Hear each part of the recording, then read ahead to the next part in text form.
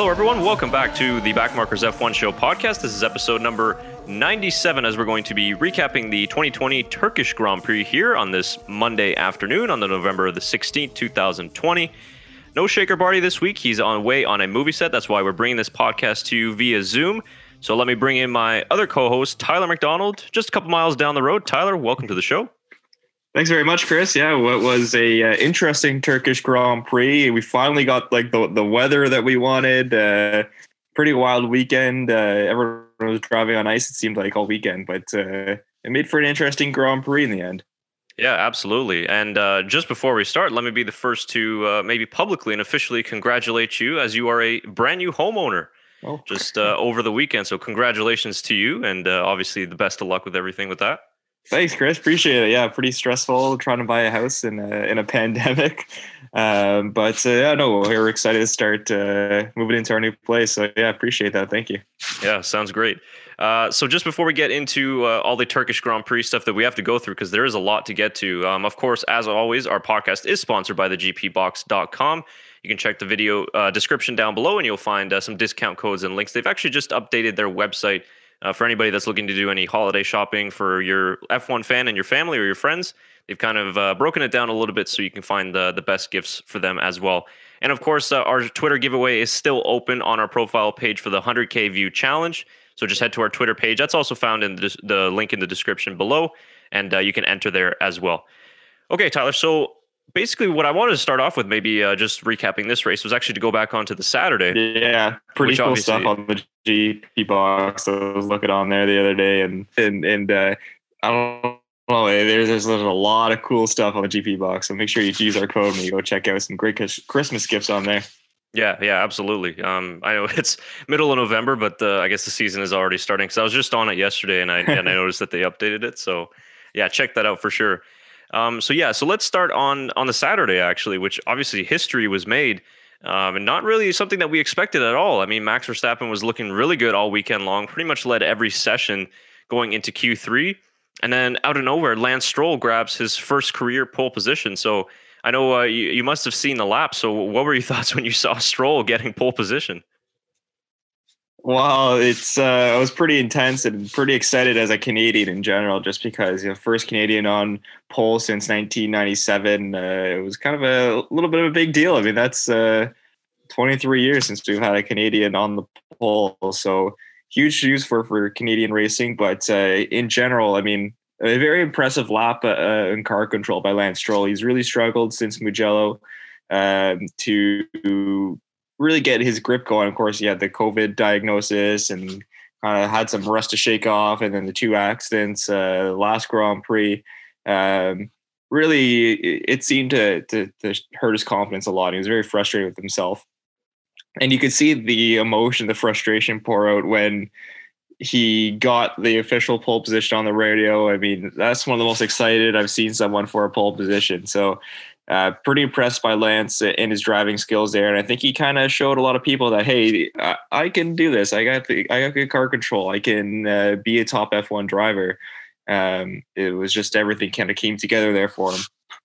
Yeah, it was almost seemed like all of that frustration just came through and just came out, in that team radio, which was really cool. I will say though, I was pretty annoyed at Brad.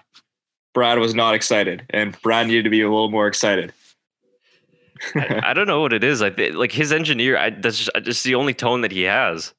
Yeah, no emotion. Yeah, exactly. Like people have been commenting about this in previous races, even after. Remember, he crashed in Mugello, and Brad was like, "What happened?" It was like this weird tone. What happened, Lance? Yeah.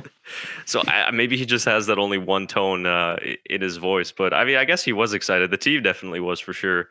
But yeah, it was an exceptional lap. And when you look at the likes of Lewis Hamilton and Max Verstappen, I mean, Lewis Hamilton was down all the way in sixth, and even Valtteri Bottas all the way down in ninth, and Lance Stroll was able to get pole position. So just a phenomenal lap. And I think that this weekend, as we move into what happened in the race, regardless of the race result, I still think that this weekend was, I don't know if he needed to prove it anymore, but was still further proof that he deserves a spot in Formula One. I think the way that he drove the first stint of that race, from the race start all the way until that second pit stop onto the fresh inters, was just absolutely phenomenal. Yeah, I think he was the best driver on the circuit at that point. Um, was continuously putting in fastest laps to start the race. Once the tires started to wear out a little bit, you saw Sergio Perez start to close the gap and set fastest lap times. But Lance was keeping the distance around a 10-second gap to Sergio. And after that first pit stop, I think I think it was like 7 seconds before the pit stop, and after it was about 10. So he even extended his lead a little bit.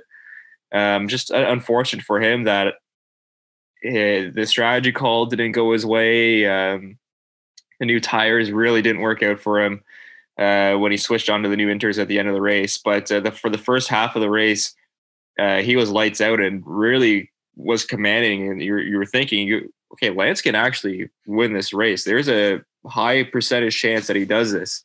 And just unfortunately didn't work out for him. Yeah, I thought like when it got to sort of lap 20 and he was still in the lead, and I think after Verstappen spun trying to get by Perez, I was like, let's just end the race now. Because it was such a long way to go. You know, it was one of the longest races I've ever watched. And you got the feeling that okay, it's a long shot, but there's a possibility he made no mistakes. The gap was pretty decent, even though it was coming down. He still had a decent gap. The likes of Hamilton weren't really finding the groove just yet. So I was like, maybe he could do it, maybe he could do it, and then obviously it fell off. But for everybody wondering, what happened to Lance Stroll? Obviously, he was complaining about graining when he came in after the second pit stop for the fresh Inters. And I was just telling you, Tyler, before we came on, I just jumped on Twitter. Let's see if there's any breaking news.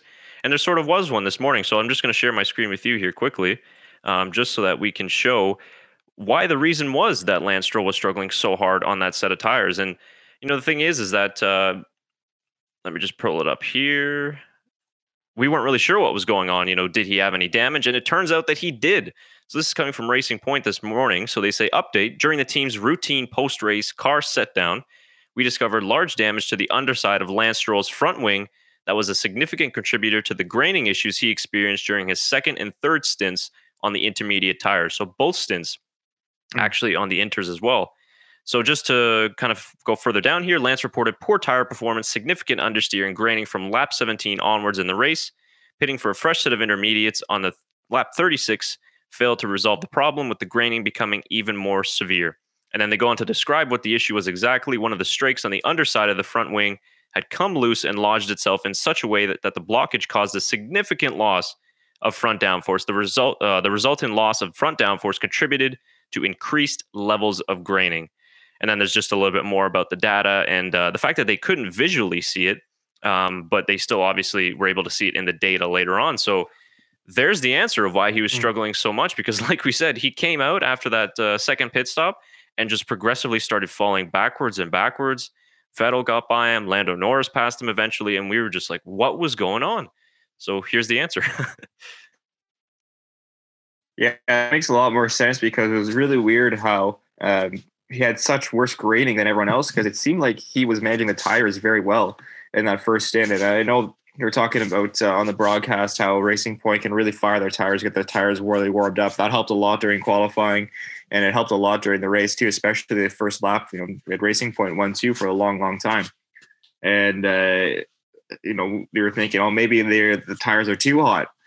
But no, the front wing damage seemed to really hurt Lance. And I have to wonder where that exactly happened in the race, because I don't really remember him having a moment at all, or really having a chance to sustain much damage. So I don't know if he went over a curb maybe and that lodged something or what, because it seemed that it just kind of came out of nowhere. All of a sudden he started losing time. So you have to wonder too, with all that grading problem, if they knew about this. I mean, maybe they should have taken the chance on slicks.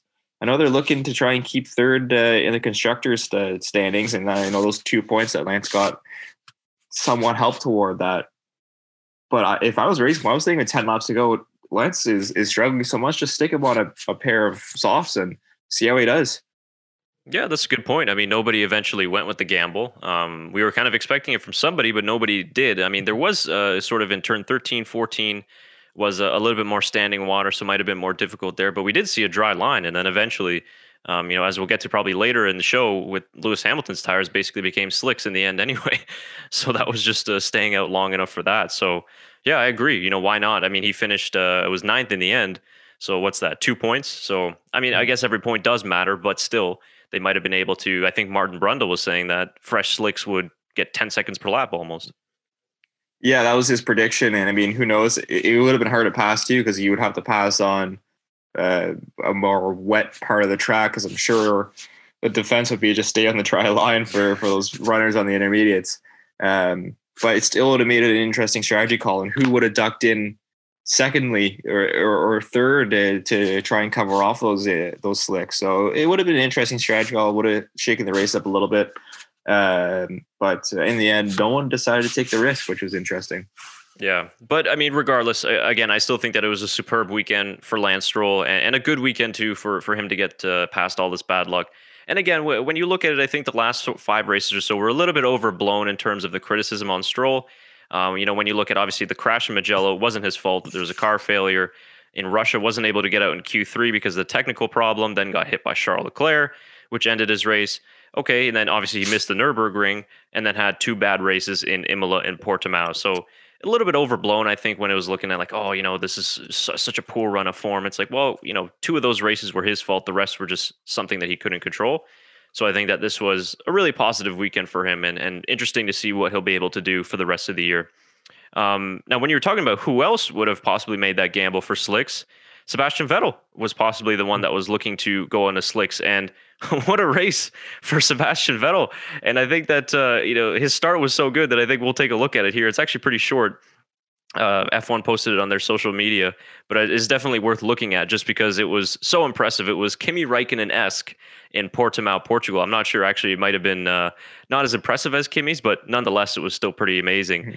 So this was lap 1, and obviously so many drivers were struggling for grip, some even starting in second gear just to minimize the wheel spin. But Sebastian Vettel's race was really determined here in this first corner and on this first lap. Yeah, really impressive here by Sebastian Vettel. I mean, you can see he just fired off right at the line. And I think Daniel Ricciardo is one that started in second gear. You can't see it in this angle if Seb did start in second gear or not, but I know Ricciardo was one. And of course, he had Ocon and Bottas spinning there. Those are some easy positions. But I mean, just like that, he was up to P4 in the first quarter. So really impressive by Seb. And then I believe that's Lewis going off there so then up to P3 for Seb. So very impressive start for Sebastian.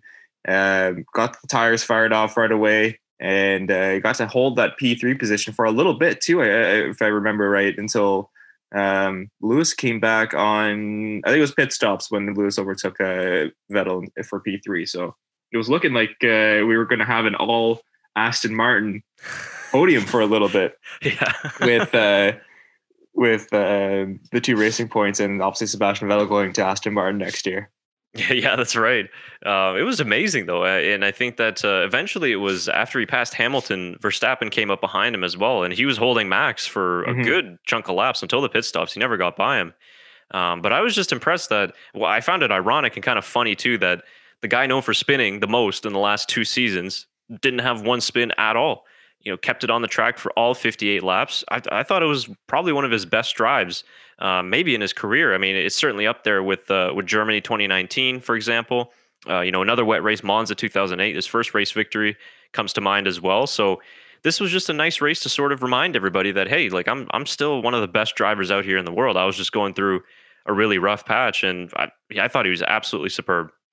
Yeah, other than Germany a couple of years ago, and he was on slicks at that point. Seb has been proven to be pretty handy in the wet in his career. So not a complete surprise, I don't think, for him to be showing his performance today, or not today, but this weekend. But especially in a car now that isn't the greatest in Ferrari, it was really nice to see Seb have a positive weekend and get some solid points and try to kind of end on a high with Ferrari because they've been through so much, and it's especially this year, he's had so much success. He just hasn't gone over the top of them, and you kind of want to see them end on a positive note rather than the frustrating season we've seen so far with Sebastian Vettel versus Ferrari almost. Yeah, exactly. And with only 3 races to go after this, it's just a nice way to build off as well for next season too. Because absolutely, Yeah, it's been more than a year since his last podium until now, obviously, and we weren't exactly sure if he was going to get on the podium again in a Ferrari. I didn't think so, to be honest with you. So this obviously comes as a pretty big surprise, and of course, we can take a look maybe at the last lap incident or the last lap drama that sort of led to the podium, because until then he was on for a solid P4 finish. Even if he wasn't going to be on the podium, I still think that it would have been a really good finish for him. But nonetheless, it was still just kind of taking chances of a good opportunity from a mistake from his teammate, no less. So let's take a look at the incident here. This was right at the end of the race. We were all celebrating Lewis Hamilton's 7th World Championship, the emotional team radio and everything, and then cut to this crazy last lap drama, which we don't get too often. So this was Charles Leclerc trying to go for an inside move on Sergio Perez, runs wide, and then Sebastian Vettel just taking care of the opportunity. Yeah, it was handed nicely toward him, and then he was trying to get a good drive out of this corner because Sergio tires were absolutely dead to try and maybe nab P2, but wasn't able to get the traction. But fortunate for Sebastian Vettel. I mean, Charles, I don't know if you listened to his team radio after, but he was very annoyed at himself.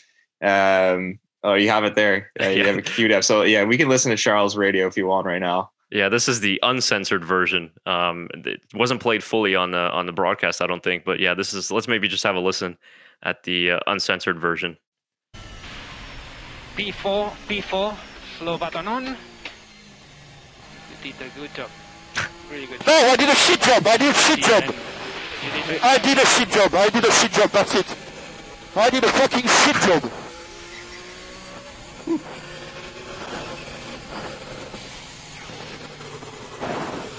Tranquillo Charles, non va risultato, stai tranquillo. Ma che...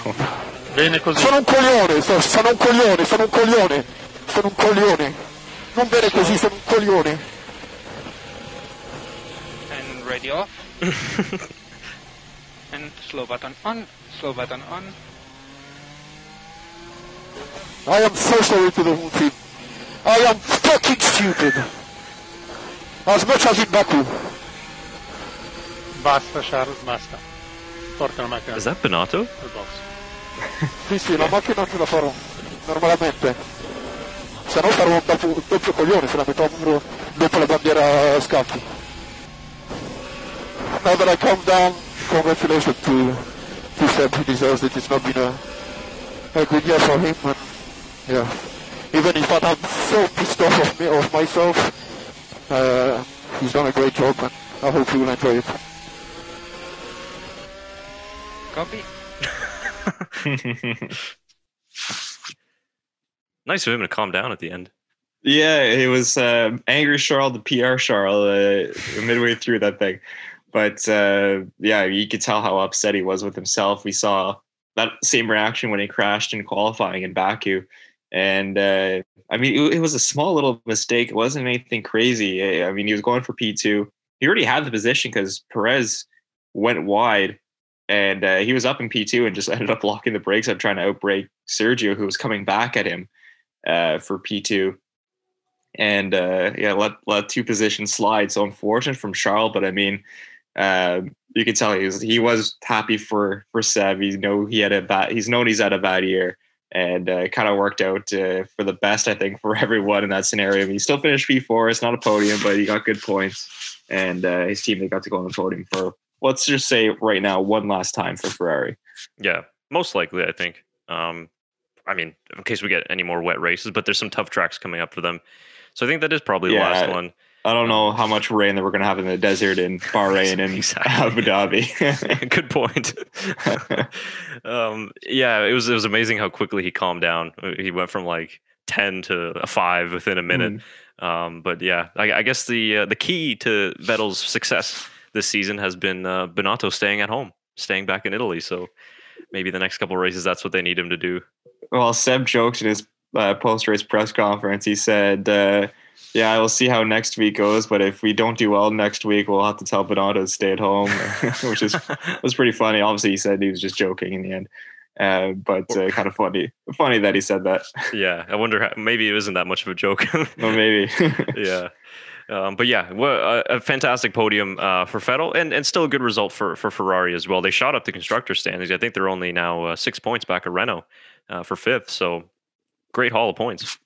Yeah, very nice for them. Of course, they're used to P3 or P2 in this constructor standings as of late, but that will help their confidence a little bit in getting a little bit more money. You speak of constructor standings. I think they were talking about on the broadcast how important this race was for Racing Point, just going back to them quickly, in getting P3 in the constructors, because the difference between P3 and P4 in the constructor standings is about $10 million, I believe is what they said, or 10 million pounds, one of the currencies that they use. It's a lot of money for these smaller teams that are fighting for that extra money. So you can tell how intense they were for getting points to get P3. Yeah, a great point that you bring up. And also just to add on to that, also McLaren, how important this race was for them in the constructor standings. Even though they did lose out to Racing Point, who has now moved into third place, they're only 5 points back, but they gained 15 points in that race thanks to Carlos Sainz's great drive in P5 and Lando Norris in P8 also with the fastest lap.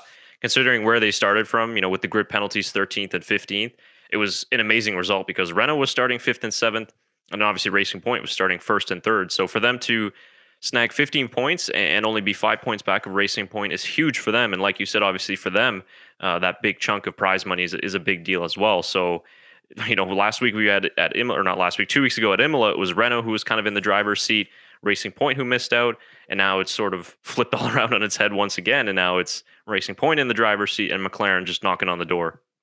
Yeah, it'll be interesting the last 30 races go. I mean, the square track at Bahrain will really suit the Racing Points with their top end speed, I think. So that's going to be a race for them to try and pounce on.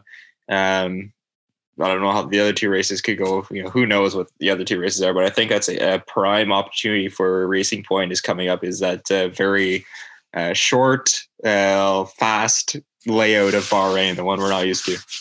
Yeah, absolutely. They got a good Renault's got a good low downforce package usually as well, so it could be pretty close. It's going to come really down to the wire, and I mean, who knows? Ferrari could maybe in the mix for a top 5 finish, depending on how friendly it is to their car. But yeah, we'll see.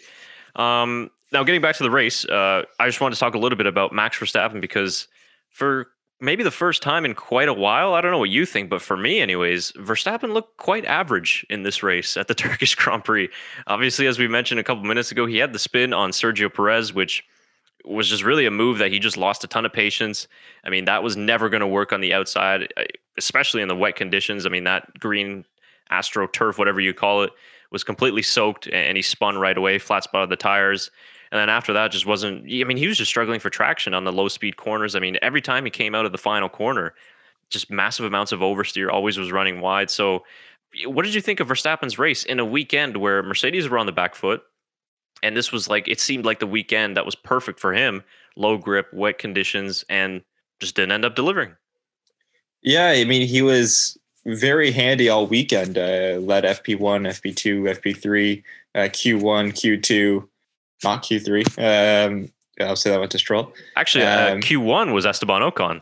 Oh, was it? Oh, yeah. Wow. I made the same mistake yesterday too. I thought it was Verstappen. Okay, yeah. Wow, good for Ocon. I thought during the race, I thought, okay, well, maybe Max has a chance here. He's usually not too bad in the wet, from what I remember.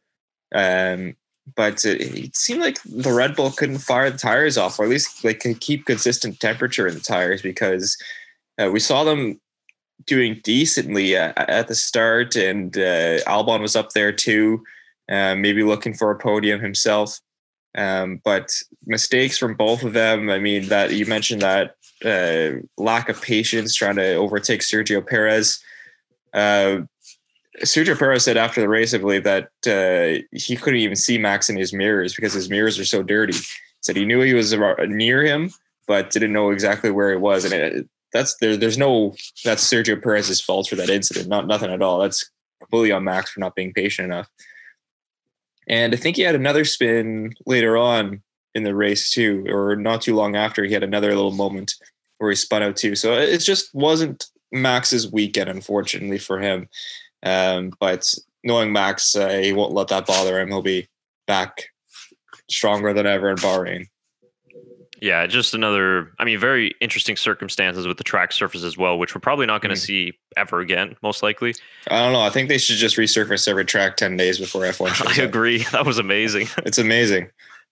Even in the dry, like when I was watching FP, I watched all the practice sessions for the first time in a while because it was back at Turkey, and like first practice session, it was literally ice.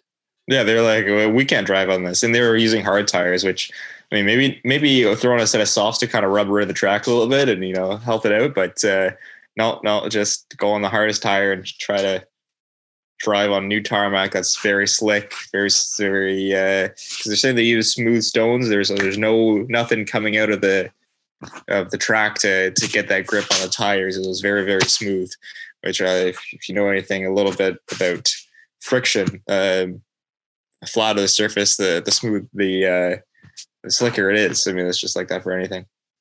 I think I sent you guys this. I don't know if anybody else out there saw it on the Friday night after the free practices. They sent like engineers or whoever else out in road cars to lap the circuit just to improve the grip, which was useless in the end because it rained overnight and then Saturday and Sunday. So it washed whatever grip or marbles were on the track, just washed it all off anyway. But I just found that so funny because it was like this typical Formula One thing that only we would understand why it's funny. But that was it was hilarious to see. Yeah, and because there are no support races at all this weekend too, so it's not even like they could rely on that to help rubber in the track. It was like, all right, well, they don't have a fast car out here. You got your Honda Civic. All right, just go for a couple. Yeah, like they weren't driving fast enough. One of the guys was like weaving really hard, but the rest were just kind of driving really slowly in a straight line. So I don't think it would have helped anyway. But yeah, regardless, I thought it was still very exciting. And I don't think that it was fair to really criticize the track or the track organizers, to be honest with you, because it was so last minute that they got awarded this contract to host a race anyway. So, I mean, it was just amazing that we could come here to race. And if that to be confirmed slot for 2021 is still open, I think my vote would probably go to Istanbul Park to put it in there. I think this track absolutely needs to be back on the circuit. I kind of just forgot how great it was. And we usually get great races here regardless of conditions. So it'd be nice to see this track return permanently onto the calendar. Yeah, it's a really fun track to watch. Of course, in the dries, that for Apex left-hander is amazing to watch. In the wet, it's not really that amazing to watch. It's more like trying not to lose it during all four Apexes. But it is a very fun track, and hopefully they can get it back. Nothing should be blaming the organizers. If anything, it was a great idea that they resurfaced the track 10 days before the event. I mean, it worked out great. I think that they should be on the calendar. Same as Portimao. I think they should be back as well for next year. Yeah, I couldn't agree more with that. So we were talking about Red Bull, the other Red Bull, Alex Albon, who for the first half of the race after Lance Stroll was starting to fall off, I honestly thought that he was going to probably win the race. He was in the best position after Perez was struggling with his tires later on, and then he was just flying. I mean, he was the fastest guy on track. He was seconds faster than the cars behind him, and it seemed like, okay, Albon's in a perfect position to, at the very least, get a podium finish, if not win the race.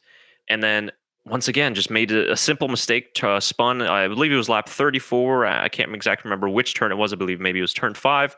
Spun around, and then obviously Hamilton passed him, and then eventually Verstappen caught up, got by him as well.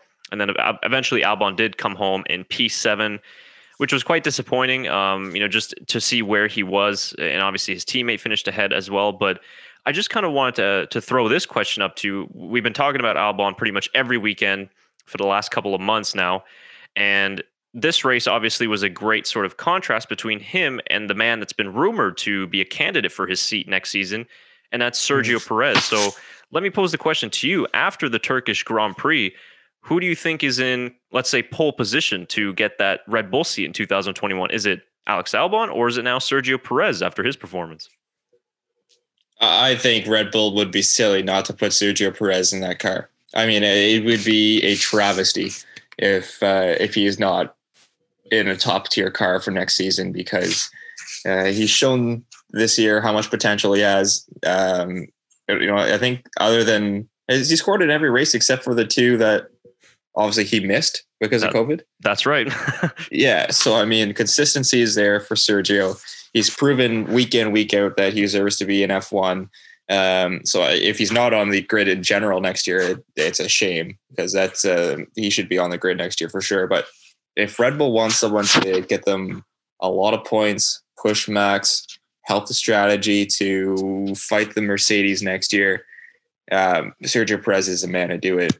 And he should 100% be in that Red Bull seat for next season. And it's nothing against Alex Albon. He's a fantastic driver. He's going to do great things in F1, but he needs some more time to learn. He's not ready for that Red Bull seat, in my opinion. And I think another year or two at AlphaTauri would be fantastic for him. Yeah, I'm 100% with you on that. I think it would be absolute travesty if Sergio Perez, after this season, not just the last couple seasons, obviously his body of work speaks for itself, but just this season alone, what he's been able to achieve in a car that's been more competitive than the last couple of years. And quite frankly, if it wasn't for some of the mistakes from his team, he probably would have at least another podium, if not more, throughout the season. So I think that Red Bull, if they don't put Sergio Perez in that car for next season, they're really going to regret their decision. Now, personally, deep down, I think that they're still going to stick with Alex Albon. Of course, I've mentioned this so many times because of the 51% tie ownership of Red Bull. And Johnny Herbert finally made this comment on the broadcast, I believe, in one of the FP2 sessions it was. And I really haven't heard any of the official kind of pundits maybe talk about that element of this seat, but he finally brought it up. And I think that he's absolutely right. And it's what I've been saying, that they want to keep Albon. It's not just about the driver's skill anymore, as we're clearly seeing with how the grid is shaping up. It's about more. It's about sponsorship. It's about what you can bring. And putting all that aside, I think that the easiest decision would be to put Perez in that car. When you see what he did in this race, but also all the other races, like that's a crazy stat. The fact that he's fourth in the championship now, after missing 2 races, he's scored in every other race. The only other guy to do that is the 7-time world champion Lewis Hamilton this season. So a combination of Perez and Verstappen, I think, would really be what Red Bull needs right now in this era to fight Mercedes, because I still think Mercedes are going to be the best car and team in 2021. And the only way for Red Bull to even inch close or challenge for the championship is to have 2 cars on regularly equal footing. And I think that Perez is just the perfect guy for the candidacy to line up next to Verstappen. Yeah, 100%. And obviously that second Mercedes seat is still available, but Lewis kind of squashed those rumors that he was leaving during the championship ceremony with Mark Webber. Said he wants to do more great things in F1 and wants to help with changing the dynamic of how F1 approaches their race weekends in terms of equality and going to all these different countries to help with equality. I mean, it kind of makes me think they're going to Saudi Arabia next season for the first time. And I think just last year they allowed women to go to sporting events, which is kind of silly to think of. So hopefully that, if that's the plan, they can kind of, he can help out bring equality like that. But yeah, going back to the whole Perez thing, he has to go in that seat. There's no other choice. Money, it would be nice, but he would still, Alex Albon will still be in the Red Bull family with AlphaTauri and representing Red Bull there. So I don't know. I think that he can still get the money and the publicity, but have Albon in the AlphaTauri. Yeah, because to me, let's say if they don't and they stick with Alex Albon, which I do eventually think will happen, what happens if Albon has another similar year to this year and Red Bull are in a similar position where Albon's way down the field and Mercedes are running away with it again and Verstappen's just left alone to try and fight 2 cars?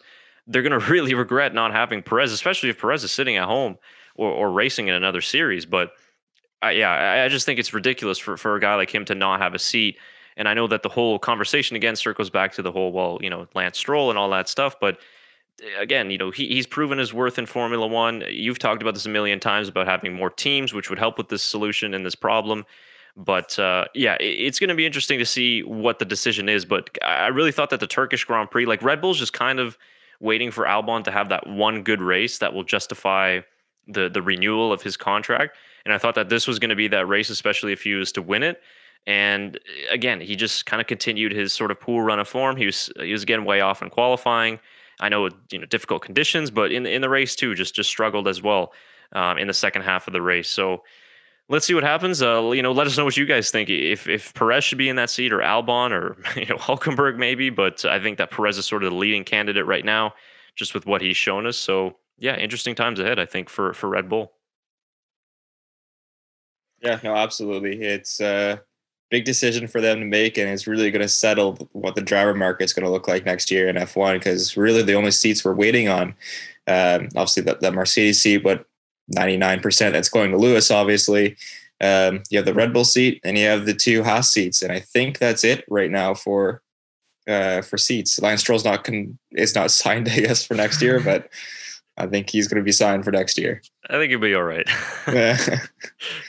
Yeah. All right. Let's just a couple more things to wrap up. We kind of saved this one for last as it being the biggest story, although there was a lot of stories. I don't want to say this was kind of overshadowed, but just with so many things going on, was obviously Hamilton now officially clinches the 7th World Championship. We've been seeing it coming now for many, many races, pretty much since I would almost say the 3rd, 4th race of the season. But now it's officially done. It's in the history books. 7 World Championships, the same as Ferrari's Michael Schumacher.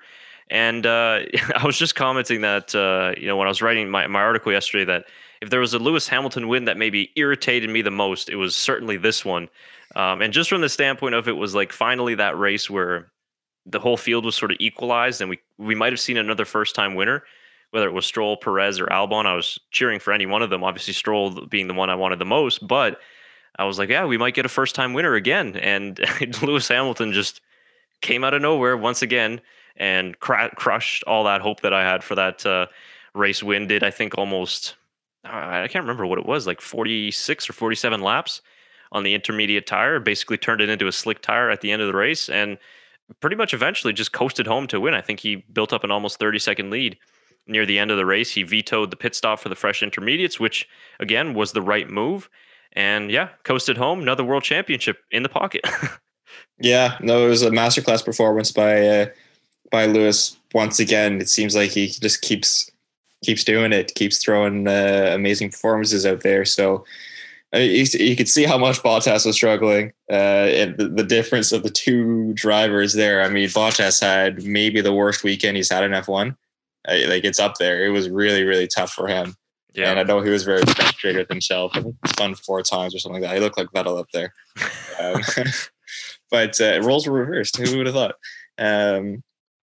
But no, absolutely masterclass from Lewis, and kind of showed why he's the best driver in the world now, and why he's up there for greatest of all time. 7th World Championship. It was kind of, it was interesting. I was watching it. I was thinking, with the last 2-3 matches, I'm watching history right here. We're going to remember this race as the day that Lewis clinched his 7th record time World Championship. Taking all the emotions after, and I made sure to watch all the post-race stuff. I mean, it was really interesting to see how emotional Lewis was and how much it meant to him to tie Michael Schumacher's record. And in the end, it was a dominant performance by him, a champion.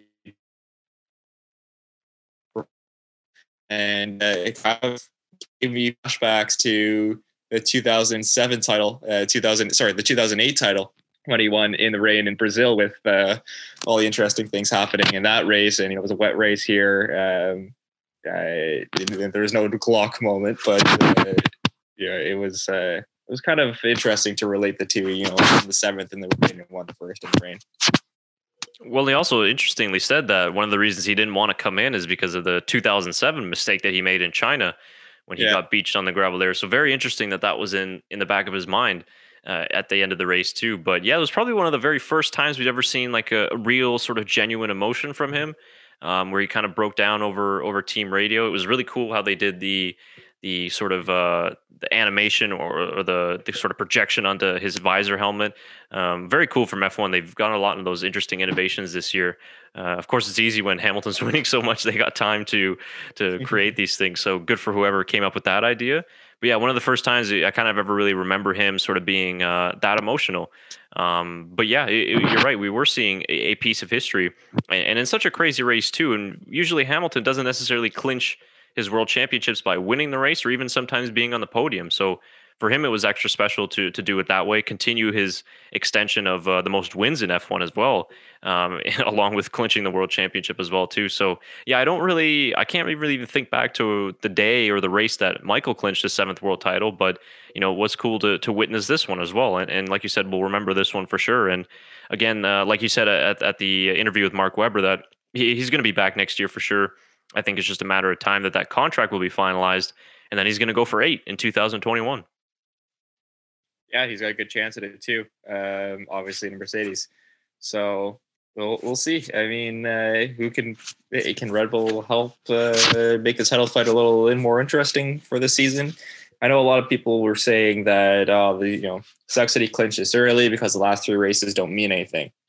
Well, the last 7 races didn't mean anything. Lewis Hamilton was going to win the world championship. Like, we already knew what was going to happen this year. So the last 3 races will be nice too, just to enjoy the racing, hope for some surprises, and just take every race as its own championship almost. It'll be fun to watch the end of the season, and thank God we had a season this year.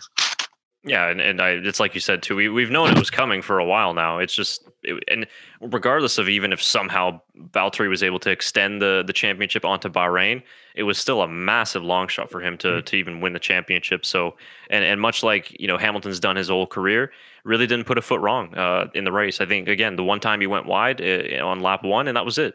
And the rest of the way, he was just able to keep the car on the right bits of the track, and unlike most of the other drivers, just didn't make any mistakes when it really mattered the most, and obviously made the right call on the strategy too. So yeah, I think there's still a lot to play for though in the last 3 races, like we mentioned with the midfield battle. I think that's where it's really going to come down to. Again, out front, it's kind of going to be most likely a procession at those tracks. I think, like you mentioned, the desert, we're not really going to get any crazy conditions unless we get some weird sandstorm. Yeah, exactly. Even then, it might work in Mercedes' favor. So championship is done now. It's official. We can kind of enjoy that and celebrate that. But yeah, now we just kind of look to the last 3 races of the season. And usually when the championship is clinched, everybody gets a little bit more relaxed. It's a little bit more fun in and around the paddock. So I think it's still going to be a decent end to the year. But regardless of that, I think that's pretty much covers the whole of the Turkish Grand Prix. Just before we wrap up, I wanted to quickly point out the crazy statistic that we didn't have one single safety car all day. Yeah, everyone was very nice and clean, tidy out there, pretty much. Yeah, even the likes of Latifi when he beached his car, and I thought they might throw in for Giovinazzi, but the VF safety car at that point because Stroll was in the lead. yeah, exactly. Yeah, so remarkable the fact that we didn't get one. Like I said, a couple VSCs, but that was it. So everybody was pretty well behaved and was a very, very interesting race weekend for sure. I really enjoyed it though. Probably one of the best races this season, and we certainly had a lot to vote for when we get to the end of the year. But anything else that you wanted to bring up or add for this race that maybe I missed? Yeah, one more thing. I just want to give another shout out to Sebastian Vettel. After the race, he was the first person to Lewis to congratulate him, and he was showing the emotion too with Lewis, saying you made history, congratulations and all that, and was right there. And it was really cool to see those two embrace each other. Obviously, Seb's had a tough year. He's been trying to chase Hamilton down for a few years now with Ferrari. Hamilton's got the better of him, and but still a 4-time champion and a 7-time champion now. Very cool to see those two embrace after the race, and you can see how emotional Hamilton was, how thankful he was that Sebastian did that, and how cool it was to see Sebastian. First thing he did, he saw Lewis kind of just emotional in the car, went over there to congratulate him, support him, and I believe they're good friends off the track. I could be wrong, but pretty special moment to see combined 11 world championships embracing like that.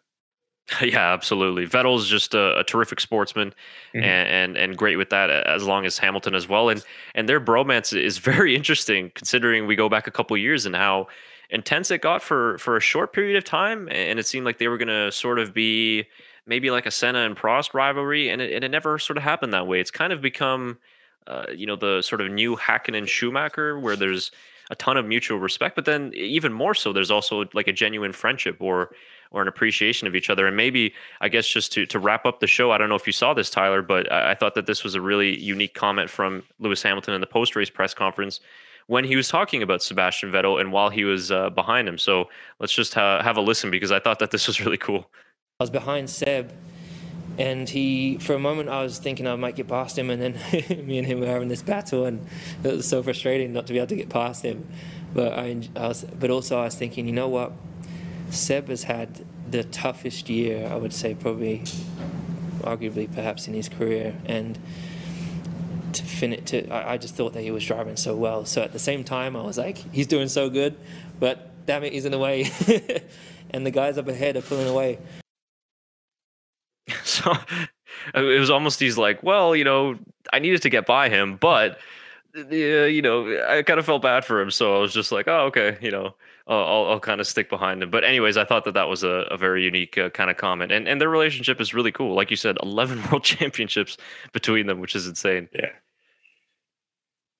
Yeah, no, very cool, and the mutual respect between those two is just amazing to see. So, I'm glad we're going to see them on the track together for a little bit longer, the next year or 2 years, who knows, to come. Yeah, and who knows? We might get maybe just one more championship fight between them. You never know. It could be interesting couple of years ahead. So yeah. But a great weekend in Turkey. Thank you very much to the Turkish Grand Prix organizers and for them Istanbul Park hosting the circuit. That was the sort of final, I guess you'd call it new or / returning circuit this year on the 2020 calendar. So it's been a great season of seeing some of these old / new tracks back on the calendar. So we've really enjoyed the race, and we really enjoyed watching it and bringing this podcast to you. So that will do it for this episode number 97. We're approaching 100 episodes, actually, very close. I think we'll get that within the next couple of races time. So this is the final stretch, guys, in the season. We got the triple header coming up. Of course, we got the Bahrain and then the Bahrain Oval, finishing off with the finale in Abu Dhabi, as we usually do. And then that will do it for the 2020 season. So basically, until then, going to be a quiet week for us, as we'll take some time off here and bring you the preview again next week for Bahrain. But as usual, drop your comments down below of what you thought of this race, any of the other incidents involved as well, and just any general comments that you had on the Turkish Grand Prix and also going forward for the rest of the season. You can follow us on Twitter, Facebook, Instagram. All the social links will be found in the video description below. Tyler, any final thoughts? No, fantastic weekend, and can't wait for the Bahrain Oval in a few races time. Me too. I think it should be very interesting. But until then, hope you guys have a great day and a great week ahead. Thank you again for watching, and we'll see you next time. Bye for now.